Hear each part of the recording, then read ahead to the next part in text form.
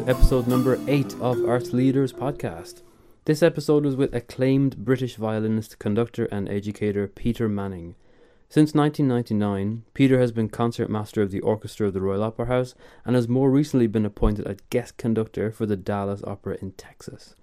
In addition to his many other positions as a conductor and a performer, he is also the founder, artistic director and conductor of the Manning Camerata, an ensemble that has been described as an entrepreneurial classical group with the goal of playing a central role in the regeneration of the UK's chamber orchestra heritage.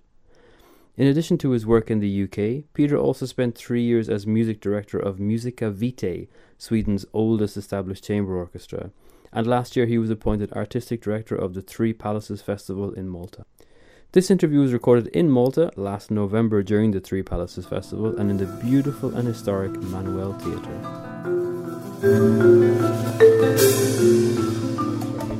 Background as well. So do you find that festivals like this are a good opportunity to give the likes of Nicola Said the platform? Obviously she's more than just an up-and-comer, but do you see it as an educational tool as well to give up-and-coming musicians the opportunity? I mean, there's a festival everywhere now. Festivals, there will be the Festival of Festivals soon, no doubt. I'm sure it probably already exists. The remarkable thing about education is that it's, perhaps when I was growing up, education seemed to be a kind of heavyweight approach to learning, whereas I think it's changed its meaning slightly, and it means engagement. I think education means engagement, and if you're not involved with things at that level, it means you probably, aren't allowing the new opportunities with your friends and your peer group, outside of your peer group. And I speak even as a musician. You're not going to meet the musicians that you want or the artistic directors that you might like to have appropriate talks with, or indeed all our supporters, the whole wide range of supporters, which is an A to Z of everyone top to bottom in all levels in our society. And particularly at this time, the arts has got a particularly important role and a delicate role in making sure that we provide opportunity for everybody. So that's a real central message, I think, for the arts. But you also seem to believe that you can learn without being taught. Is that what you were getting at? That you don't have to be in an educational institution to be able to learn, that everything you do in life is learning?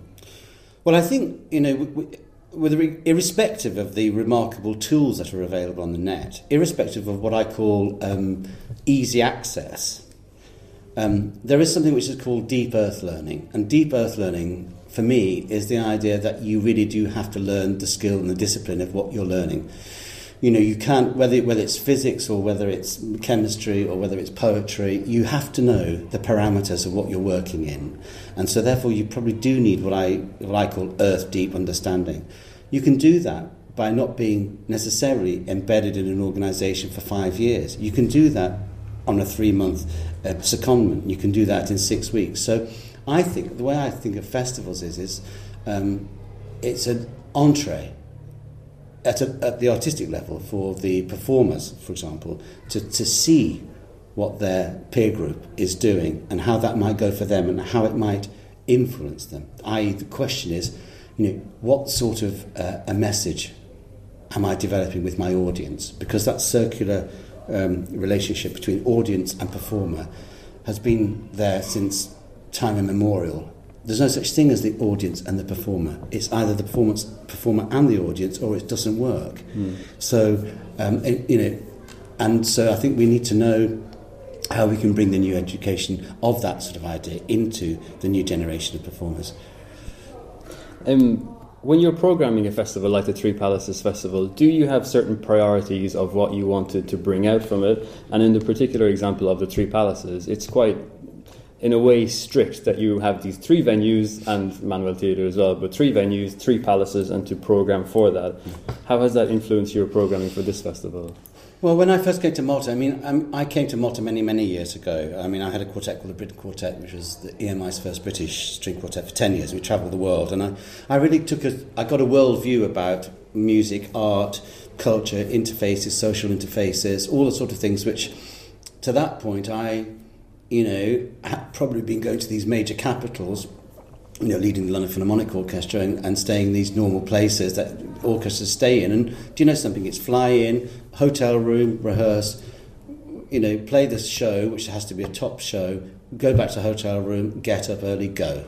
So it might be that you're on tour, but you're not seeing very much. Whereas, in my chamber music days, for example, I was seeing a lot. I saw a heck of a lot, being on perhaps because the smaller groupings are allowed to go to lots of different venues. They're more versatile, I suppose, than bringing a full orchestra, of course. Precisely. I think orchestras are also very versatile, and that's another question about the role of the orchestra into the future, which, of course, we need to discuss more and more, of course, as the artistic community and the orchestral artistic community, which I'm part of. But I think there's no doubt in my mind that the opportunities that are given by geographic placement is very important. So, for example, what Malta has, its offer is going to be different from the offer from Prague, for example, or from Moscow, or from Cancun, or it is going to be different, or New York. It's going to be different from LA. It's going to be different from Dallas and Texas. So it's all different. So it was my job to listen to lots of people. I think that's my main job, actually, is to listen. What a nice job to have. Which is what I'm not doing when I'm talking. But my main job is to listen. And really understand the deep-seated culture here on Malta. Band clubs, choral singing, liturgy, understanding of the passage of operatic progress, everything from the Baroque and pre-Baroque. Deeply impressed by, great oldest megalithic structure in Europe, in Gigantea, on Gozo. Music from that period which existed, music around on vulture bones, we know this.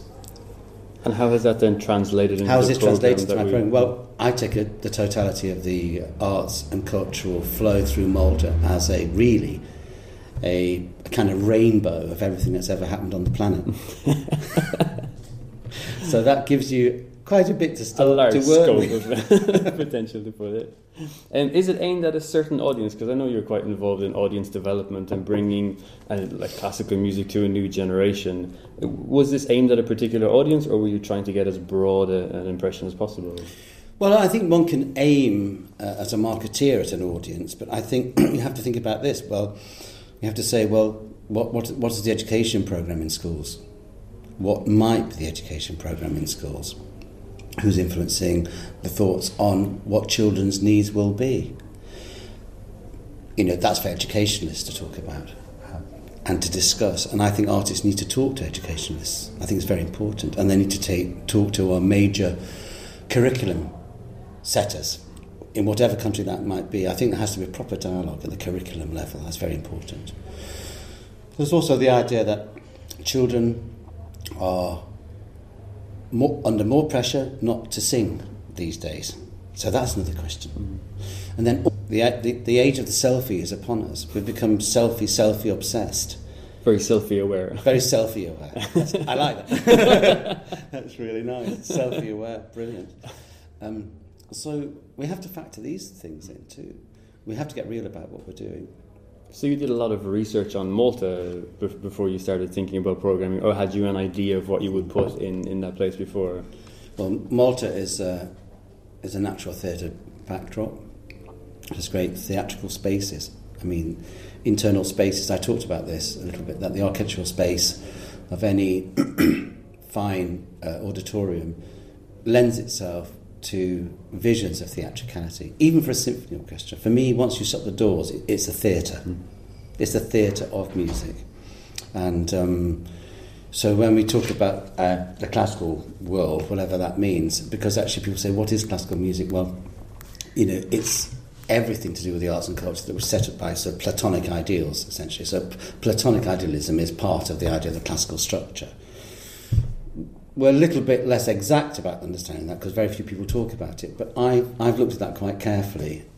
I think we've moved away from Plato in the sense that actually we've also moved arts philosophically into different areas, and the arts does things which it didn't do 100 years ago. For example, the arts now it rubs up against healthcare, for example. Everyone knows that if you're going to be hammered by the hammer jack, the noise that comes from that is going to have a detrimental effect on your health. Whereas if you listen to calming music of Lully on the flute, for example, it'll affect your heartbeat. And, medical practitioners realise that this is a reality now. And in particular, choral singing recently has come out as having huge mental and physical benefits for health. Precisely. And so I think, these sorts of things have changed. And the appreciation of the idea of I call it the tremor of music, it has a real effect on the whole of our bodies and minds. So, we have to be aware that music's a very strong tool, and it's also a very economical tool, because it achieves a lot for a little, I would say. Yeah. How did this job come about as the artistic director of the Three Palaces? Were you approached about it, or how did it come about for you, and what was your reaction to? Well, somebody asked me whether I would interview for it, which I did. It was an interviewed post, and they seemed to like the sound of me and what I could bring. I suppose they probably were looking for a practitioner as well, because as somebody who really, I don't think I'm that typical in the sense that, as a violin soloist and leader of major world orchestras in London and Conservatoire Royal Opera House, and I've always been involved at a few different levels, but I'm in no part different from colleagues in the 19th and 20th century. I mean, people who have want to see things moved on. I always use the example of people can't believe that Handel, for example, was selling his own tickets to his own oratoria on the morning of the show. People can believe that. So the age of the sort of superstar, as embodied in the Hollywood sense of the 1950s artist, is kind of over. In the sense that, artists once again have got to get real with the people that surround them, their audiences and their supporters. I wanted to ask you about a particular project you did in Sweden with the Musica Vitae. Yeah. It looks like a fascinating project to be involved in. How did that come about? Well, that came about as a result of years of touring Sweden, which I got to know Sweden. And there was a wonderful, sadly no longer with us, TV journalist called Sigvard Hammar. And Sigvard was just one of those sort of people who could talk to people like mayors in the Arctic Circle and say, you know something, you need a festival here. So he started something called the Laplands Festspel, because the mayor thought it was a good idea. There were empty school buildings. He requisitioned the whole of the school buildings and basically shipped everyone from around the world. He talked to all the arts journalists. Everyone thought it was great, and everyone had a wonderful time. Because you play a concert and you can sort of have a quick swim in the Arctic Sea. Well, not for very long, and then you can have a marvellous time with colleagues that you see on the touring circuit. But you're in a different circumstance with lots of mosquitoes biting you. But you're also making music to a group of people who. They were all shipped in. So the audience was there for 5-7 days. So you could build up these remarkable relationships with people, and that's how that developed. So as a result of that, then the people down in the south of Sweden thought it would be very good. They needed a new artistic director. And so it is a community orchestra. I was there for 3 years. I won them back a radio contract with Swedish Radio, and it's a small organisation. It runs by itself, really for itself in that part of the world. I learnt a lot there. We learnt a lot from each other. Actually, is what happened, and so that was a sort of formation of some very early ideas about running organisations, and so I think that's increased year on year for me, because I am involved at structural levels with developing European arts around the world, and our great arts anyway, because I think the boundaries of art it's boundless, but the practice of it is a very described practice, which means that people do have to communicate across borders, and it's very, very important that people can do that. Leadership is a word and a kind of a topic that's been tossed around a lot recently with the arts and culture world, and in Malta and Valletta we had recently the Arts Summit, and the theme of the summit was leadership. How has your roles as concertmaster and conductor, as a leader in a particular setting, if you like, as a conductor and a concertmaster leading an orchestra, how has that influenced your leadership style? As you say yourself, you got more involved in organisational leadership. How has that influenced and helped you? Well, I suppose you could say there are different structures at work depending on the nature of the organisation. That has to be understood. Mm-hmm. So I'm a great believer in the sort of organisms. I think, all the best institutions, the best organisations are organic.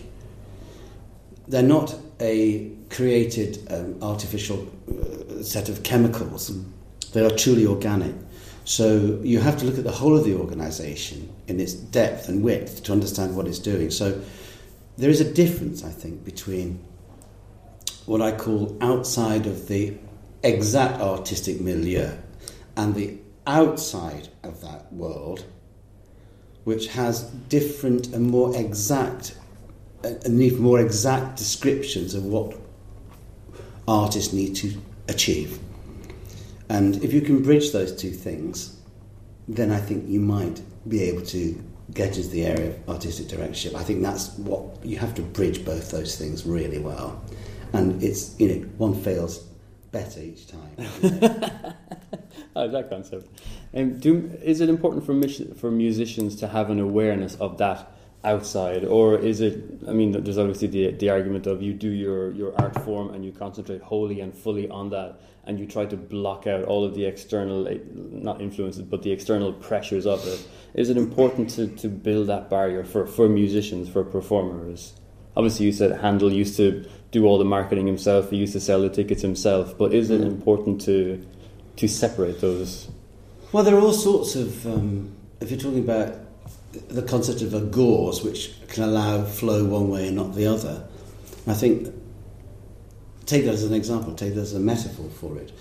All musicians need the gauze to allow them to have a full understanding of their cultural environment. Every great artist understands, to a greater degree, the cultural environment. And you can never know enough about that. But now that we're bringing the political environment, the economic, as you mentioned yourself, healthcare, that was never part of the arts and culture when people were developing their art form. So, it has changed considerably since, for example, Handel's time.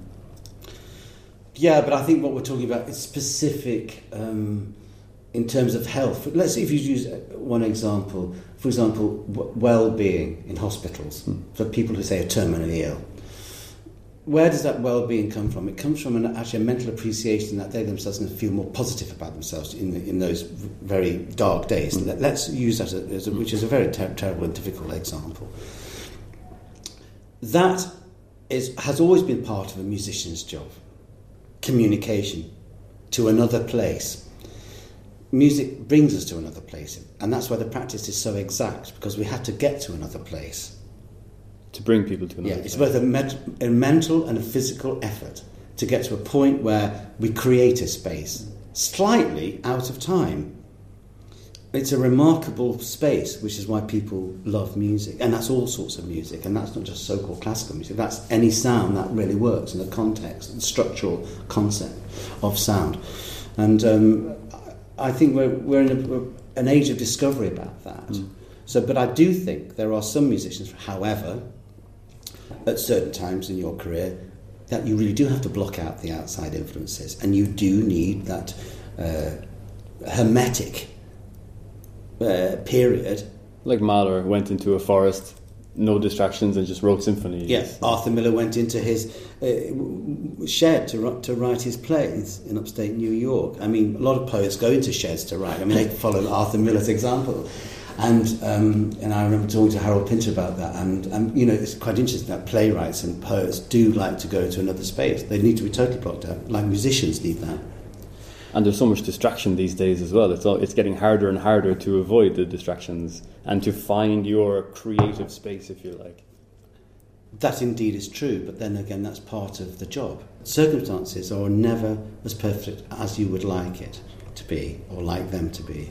But you need to be able to adapt to these circumstances in which you find yourself. Yeah, and I think that's part of being a human being. Mm-hmm. Adaptation is very important, and music is not separate from that world. Just one final point before we go in and see the final concert of the Three Palaces Festival. Talk to me briefly about one of your other projects, the Manning Camerata. It was established to regenerate the UK's chamber orchestra heritage. Why did you think that was necessary, and what was the situation at the time when you thought it needs something like this? Well, it was because I, of course, my colleagues, I probably see as many of my musicians' friends as probably anyone in the UK or, in many other places too, come to that matter. And the conversations that I was having with people led me to believe that we need to get into different spaces. We need to work with living composers more. We need to work with other visual artists, people who are virtual based, non-virtual based, all the sort of stuff that actually, for example, I talk to my kids as well. I've got 4 children. They're quite grown. But, we're not separate from all these trends and changes. So I wanted to set up a think tank, really, of the people whose views which I wouldn't necessarily know about. So I included everyone, physicists and mathematicians, as well as health practitioners, people involved in education, music education, arts education, educators, all of this thing, because I felt, I don't know why, because I've always been persuaded by the idea that you do need to bring people together to create that other thing, and I think that's what the lively arts need this. And I love the idea of the crafting and the care of older structures. I love the idea of certain performance-type groups who are so exact about everything, but I also love working with live, living people. And I like the idea that, something that the audiences are live as well, in our halls and in our special spaces and our found spaces and our yet-to-be-found spaces and all these things. So it's about that communication between the artist and the quasi-non-artist or the wannabe artist called the audience, who's there, and we need that audience, and I'm very sensitive to the idea that we need to move on a platform with that audience, and we need to find out how we can do that better. Obviously there's a movement as well towards a more experience economy. How have you incorporated that into your work, and especially with the Manning Camerata and with Three Palaces? Well, I'd gone to the creators, original creators, whoever they might be, writers, poets, dramaturgs, opera directors, to talk about trends. And you have to do that, and you've got to keep your ears and mind open. That's quite a challenge. And that's how I achieve it, by keeping my ears open and keeping my thoughts about structures for the future at the lowest possible level, so that other people's ideas can actually be part of that dialogue. I like to be part of dialogue. That's a central part of my understanding of how I can be effective and useful at all. That there's a give and take, that you don't rock up and say this is how it should be and everybody should do it like this. There is a very much a cyclical transfer of information. Yeah, it's organic. It's, a boardroom table will exist like that. One has to be a chairperson to the arts practitioners and a chairperson to all the helpers around, the benefactors, all the support systems. For me, it's one that has to treat it with the utmost care and respect, because it is an organic thing, and we are talking about, the expectations and the perceptions and the passions of many people who we need to make this all work in a whole sense. How does then, when arts councils and the like, there seems to be a lot of emphasis on measuring culture and measuring the impact of culture, how does that devalue the culture that they're trying to measure? Well, that's a huge subject you're opening. The one of metrics is a very big subject for us all. Whether we're buying a loaf of bread or our water, metrics is, we're good at that. The binary, we're getting really good at the binary, since we use that to power up all our machines. But actually, there is the idea of the analogue that goes along as well. And we're learning how to incorporate that within the binary system. I mean, those sorts of things actually are very important. So how do we do that? I just don't know. At this point, I don't know. But what I do know is that we shouldn't be limiting by metrics.